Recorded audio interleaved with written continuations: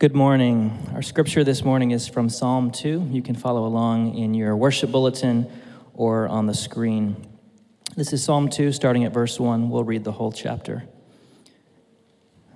Why do the nations rage and the peoples plot in vain? The kings of the earth set themselves, and the rulers take counsel together against the Lord and against his anointed, saying, "Let us burst their bonds apart and cast away their cords from us." He who sits in the heavens laughs. The Lord holds them in derision. Then he will speak to them in his wrath and terrify them in his fury, saying, "As for me, I have set my king on Zion, my holy hill. I will tell of the decree. The Lord said to me, 'You are my son. Today I have begotten you.' Ask of me, and I will make the nations your heritage, and the ends of the earth your possession. You shall break them with a rod of iron, and dash them in pieces like a potter's vessel. Now therefore, O kings, be wise. Be warned, O rulers of the earth. Serve the Lord with fear, and rejoice with trembling. Kiss the Son, lest he be angry, and you perish in the way, for his wrath is quickly kindled.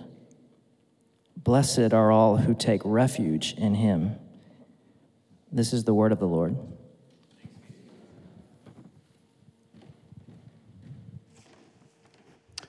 Thank you, Nathan. Morning, Lake Baldwin Church. Well, this past May, something happened that was very significant in the life of people living in the United Kingdom. Maybe not significant for us, but for them it was. You may know I'm referring to the coronation of King Charles III. Now, if Charles is able to live to the ripe old age as his mother, he's only going to get to reign a mere 21 years on the throne. Not very much time compared to his mom. You may know that Queen Elizabeth, she is one of the longest reigning monarchs in all of history for someone who has reigned over a sovereign state. She is number 2 on the list.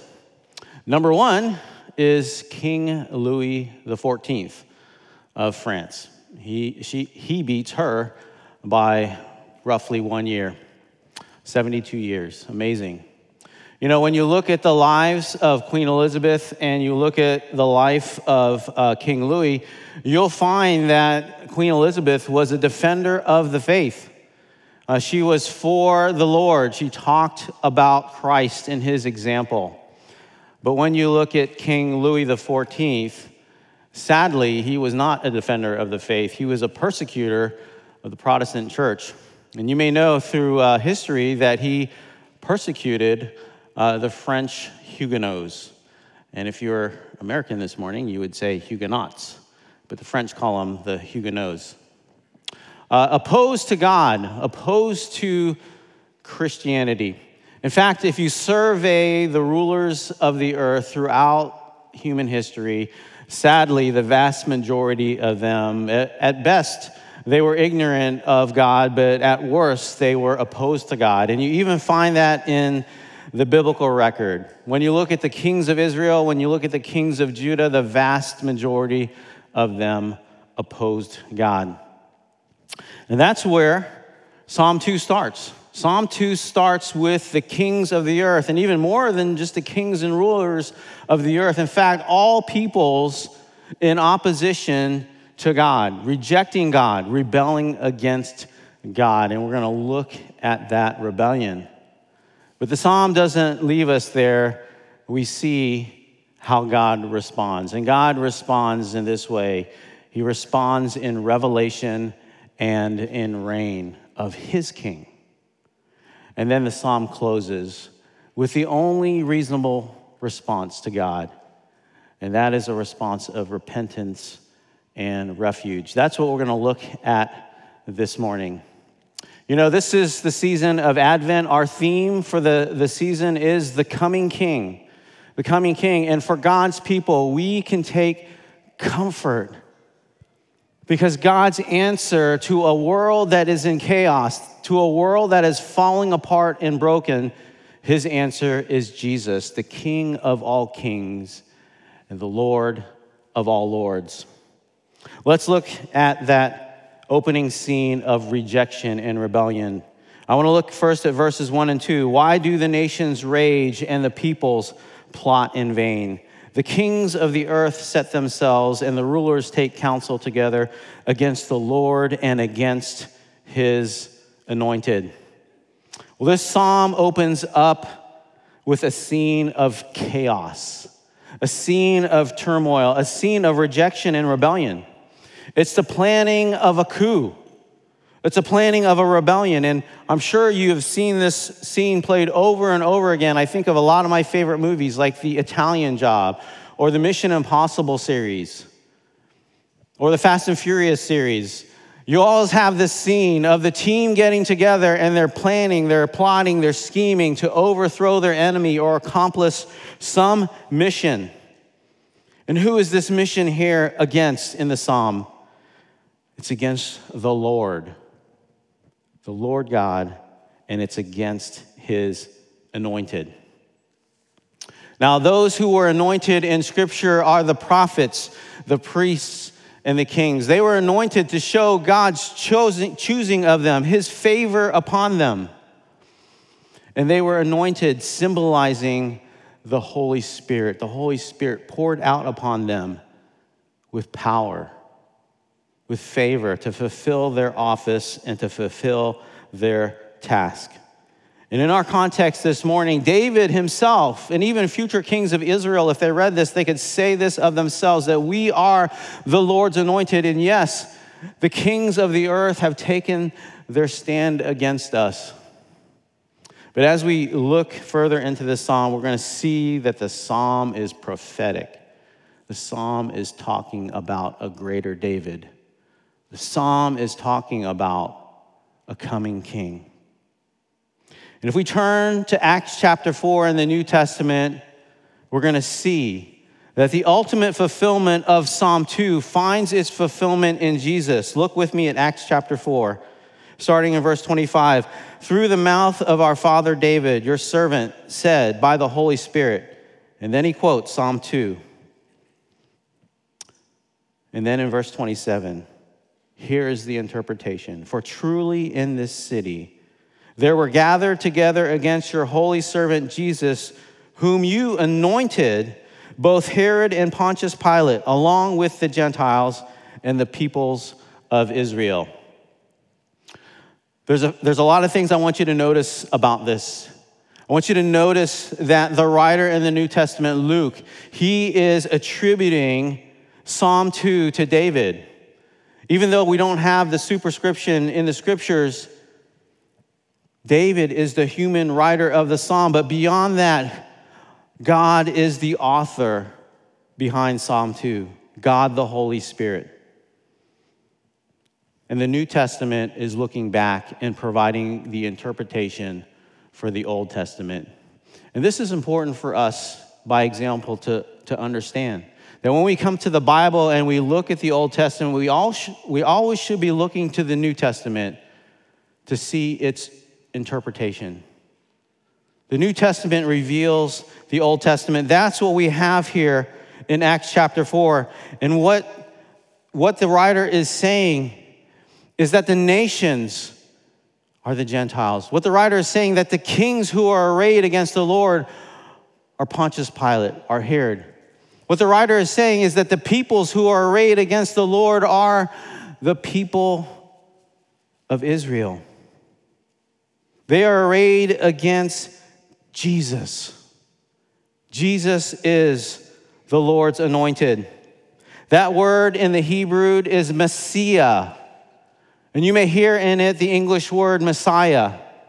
That word in the Greek would be Christos, and there you would hear the English word for Christ. Yahweh's anointed is Jesus himself. And why is it that the nations are in an uproar? Why is it that the kings are in an uproar? Why is it even God's people are in an uproar against the Lord? Well, we find in verse 3 the answer to this. Let us burst their bonds apart and cast away their cords from us. Bonds and cords are used to do what? Bind us and limit our freedom. They restrict us. And to submit to God is to think that God, the King, is going to limit and restrict our freedom. The kings of the earth want nothing to do with another king on top of them. They want independence. They want autonomy. They want self-rule. They want self-determination.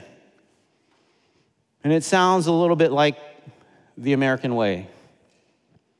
It sounds a little bit like themes we would find in the Declaration of Independence. But here's how it is different. It's independence from God himself. It's autonomy from God himself. It's determining your own destiny apart from God himself. It's this belief deep down that somehow God limits our freedom. You may be here this morning and you feel that yourself. Whether you're a believer or an unbeliever, whether you're following Christ or not, you may feel that God, as King, he restricts our freedom.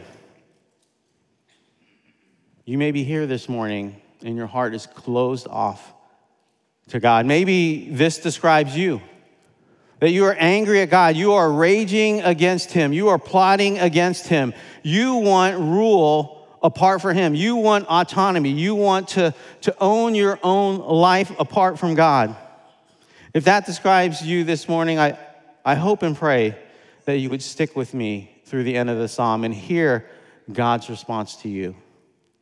Hear God's invitation of grace towards you.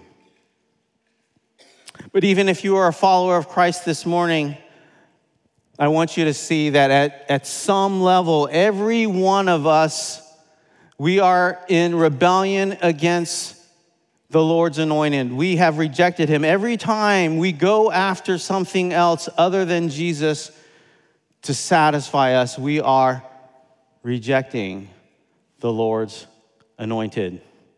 All sin is unbelief. All sin is unbelief in the promises of God. We somehow don't believe that he is for us. That God is not only good, but he is good to us. And it's easy for us to come to Psalm 2 and say, yes, the world outside is a mess.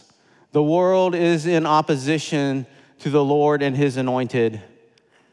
But at some level, every one of us here this morning, deep in our heart, we resist the grace and the goodness of Jesus. Let's look now at God's response to this rejection and rebellion in verses 4 through 9. But I want to first unpack verses 4 through 6. He who sits in heaven laughs. The Lord holds them in derision. Then he will speak to them in his wrath and terrify them in his fury, saying, as for me, I have set my king on Zion, my holy hill. How does God respond? I want you to see the posture of God. God is in heaven and he's doing what? He is sitting on the throne room in heaven. He's not jumping up to action. He's sitting in heaven and he does what? He laughs. The world is in chaos. The world is raging. The world is in turmoil. And the Lord is calmly in heaven, unmoved. And he laughs. Why does he laugh? Why does he mock them? Why does he ridicule them? Well, it would be like me trying to pick a fight with Mike Tyson or The Rock, right? No match at all. They would simply laugh at me.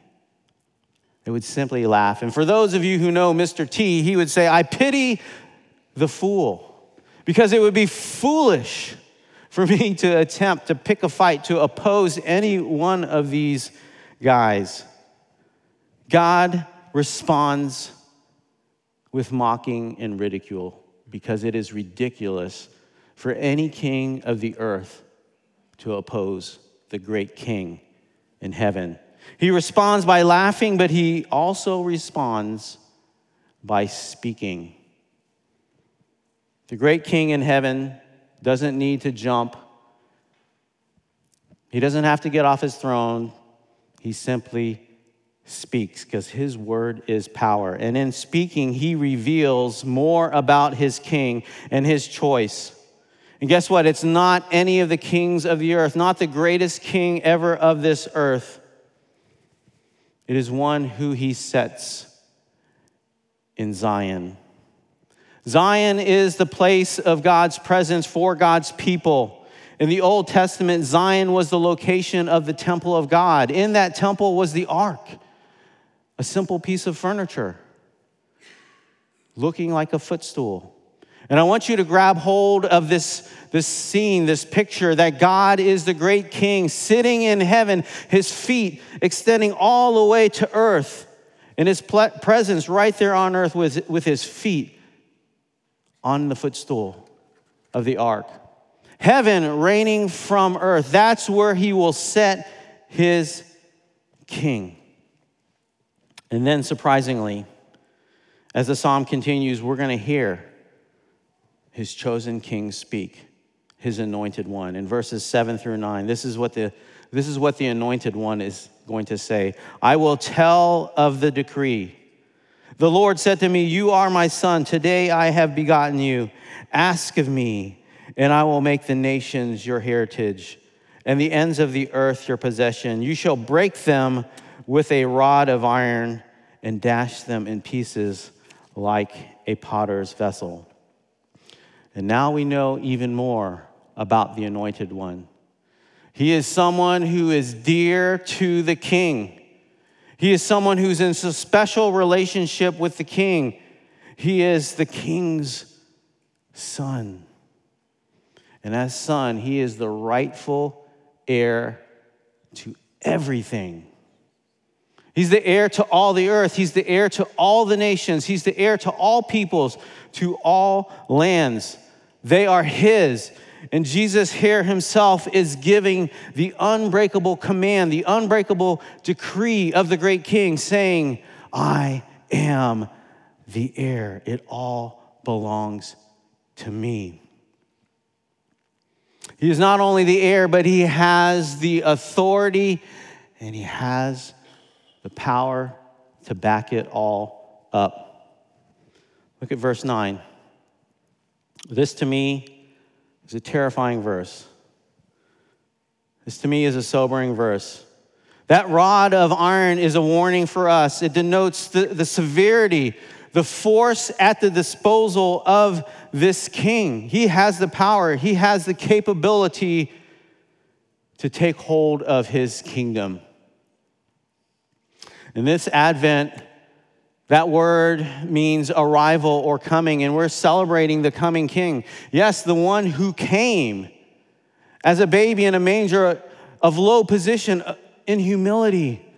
But we also look forward to that second Advent when he will come again with power, with force, with majesty and might.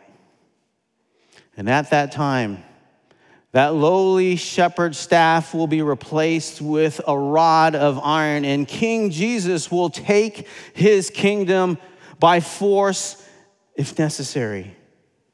Verse 9 speaks of utter destruction and conquering of the kingdom. Jesus is the King of all kings. He is the Lord of all lords, and he is not going to be denied his kingdom. And for the believer this morning, this should be of great comfort, of great consolation. We live in a world of chaos. We live in a world of power grabbing. And God's answer to a world in chaos, in a world that is falling apart, is Jesus, the King of all kings and the Lord of all lords. One of my favorite movies is The Avengers, the Marvel series. And sadly, it has gotten worse. The more movies they put out, it gets worse and worse, right? But rewind in your mind to one of those original Avengers movies One of my favorite scenes is when Tony Stark, Iron Man, the good guy, is confronted with Loki, the bad guy. And Loki says, I have an army. He's referring to the Chitauri, right? The alien invaders who are going to rebel and take over planet Earth. This is the opposition against the good guys. And what is Iron Man's answer? Loki says, I have an army. Iron Man says, we have a Hulk. We have a Hulk. His answer is a person. It's Bruce Banner. It's the Hulk. It's not a scheme. It's not a strategy. For God's people living in this world of chaos and brokenness, we can take comfort because God's answer to that is Jesus, a person, not a strategy, not a scheme, but a king. And he has installed his king in Zion. And when we look forward into the New Testament, we see the fullness of Zion is not a place, but a people.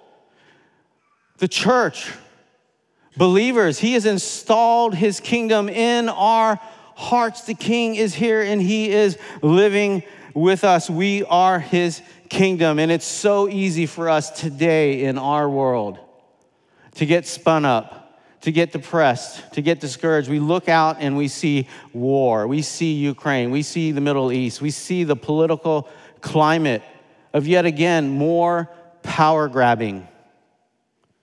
It's easy for us to get caught up in rage. It's easy for us to not respond well. Have we forgotten who our Heavenly Father is? He is the great King who is sitting in heaven. He is calm, he is unmoved, and he has installed his King, King Jesus, and everything is his. We can be calm, we can be unmoved, because King Jesus reigns. Let's look now at the only reasonable response, and that is one of repentance and refuge in verses 10 through 12. Now, therefore, O kings, be wise, be warned, O rulers of the earth. Serve the Lord with fear and rejoice with trembling. Kiss the Son, lest he be angry and you perish in the way. For his wrath is quickly kindled. Blessed are all who take refuge in him. I want you to see the warning here in Scripture this morning. If you find yourself this morning opposed to God, if your heart is closed off, if you are hard towards God this morning, I want you to hear the warning in Scripture. The King is coming. The King is coming, and the stakes couldn't be higher for you.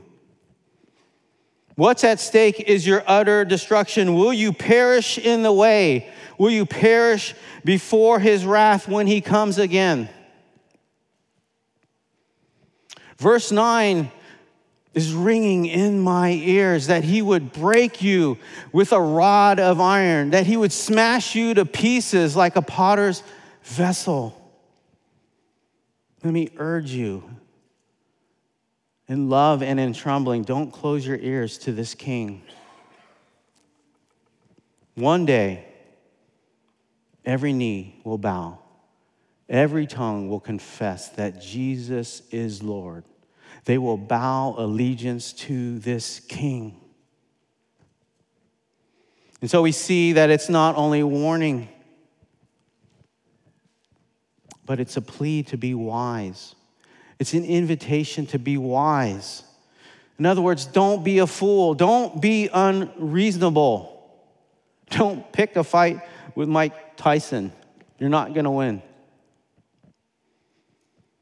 But it's not an ultimatum. I love the fact that the psalm ends with an invitation of grace. There's so much grace here. It's grace that he would even warn the opposition. In all those movies, I don't think they warned the opposition. But God, the great King, warns. He invites, be wise. He offers joy and rejoicing. He offers a place of refuge. It's a message of grace. God is always inviting us back. God is always opening his arms, extending the invitation of grace. He will not shut you out, even if your heart is hard. Let me encourage you, give up your own self-rule. Give up your own autonomy. Let me ask you, how's it working out for you anyway? If you've gone your own way, if you've sought independence from God and you think your way is a better way, how is it going for you anyway? And let me be pragmatic and encourage you, trade in your stress, trade in your anxiety of self-rule, trade in your discontent, trade in your depression of a rebellious heart for joy in being ruled by a gracious King. Because Jesus is not only a king who wants to rule over you, but he is a king who is radically for you. That phrase, kiss the Son, actually it's not one of affection, though you may think it is. The kings in history, their subjects kissed them. Why? To show subjection, to show loyalty and submission, to show respect. And the psalmist is encouraging you, kiss the King. Come under the kingship of Jesus. Receive him. Receive both the humble, lowly baby king in a manger and the powerful, majestic King who will come on the clouds of heaven. Because he's a king who's gentle and lowly in heart. Hear this invitation from the King this morning from Matthew 11. Come to me, all who labor and are heavy laden, and I will give you rest. Take my yoke upon you and learn from me, for I am gentle and lowly in heart, and you will find rest for your souls. For my yoke is easy and my burden is light. This King offers you rest, but he wants you to come under his submission. That yoke, as you know, was used to put on animals to control them, to guide them. King Jesus is saying, come under my yoke. Let me guide you. Let me lead you. Let me control you. Let me rule you. And guess what? It's going to be easy. It's going to be light because I'm gentle and I'm lowly. You know, when I was working in the corporate world, I went through a very rough season. I remember we were going through an acquisition, and if you've ever gone through mergers and acquisitions, it's a horrible time. And it got the best of me because there was reorgs, right? New bosses being moved aside. And for me, I began to worry. I began to fear that I was going to lose control of my organization. I was going to lose power. I was going to lose influence. I would get reorged out of the way. And I had put upon myself all of the yokes of this world: power, position, prestige, even greed. And it didn't work out so well for me. What did it lead to? It led to overwork, overwhelming stress, lack of sleep, anxiety. The yokes that this world will offer you will only weigh you down. And Jesus offers you another way. He offers you rest. You will never find true rest until you find it in Jesus. He's a king that not only wants to rule over you, but he is radically for you. And if this Jesus becomes your king, you will find not only rest, you will find refuge in him. Look at verse 12. We'll close with this. Blessed are all who take refuge in him. That's every single one of us here this morning. Whether you've followed Jesus all your life or you've yet to follow him, it's an invitation for you to find refuge in Jesus. Jesus, who is a king who is gentle and lowly towards his people, but he's fiercely protective towards any threat towards his flock. Come to Jesus and find refuge in him. He is a king who has installed his kingdom in his people, and he surrounds his people not with cords of restriction, but cords of compassion and bonds of love. This is a king who himself would be bound.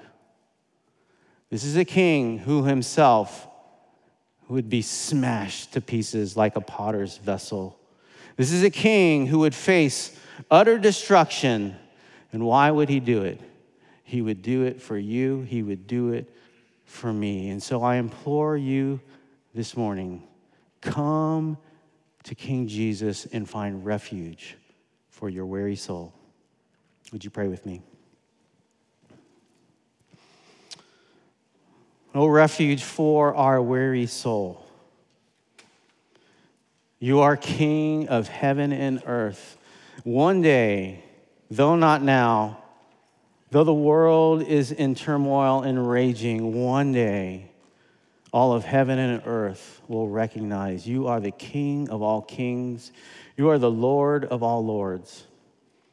And you are a king who is gracious. You are a king who is lowly.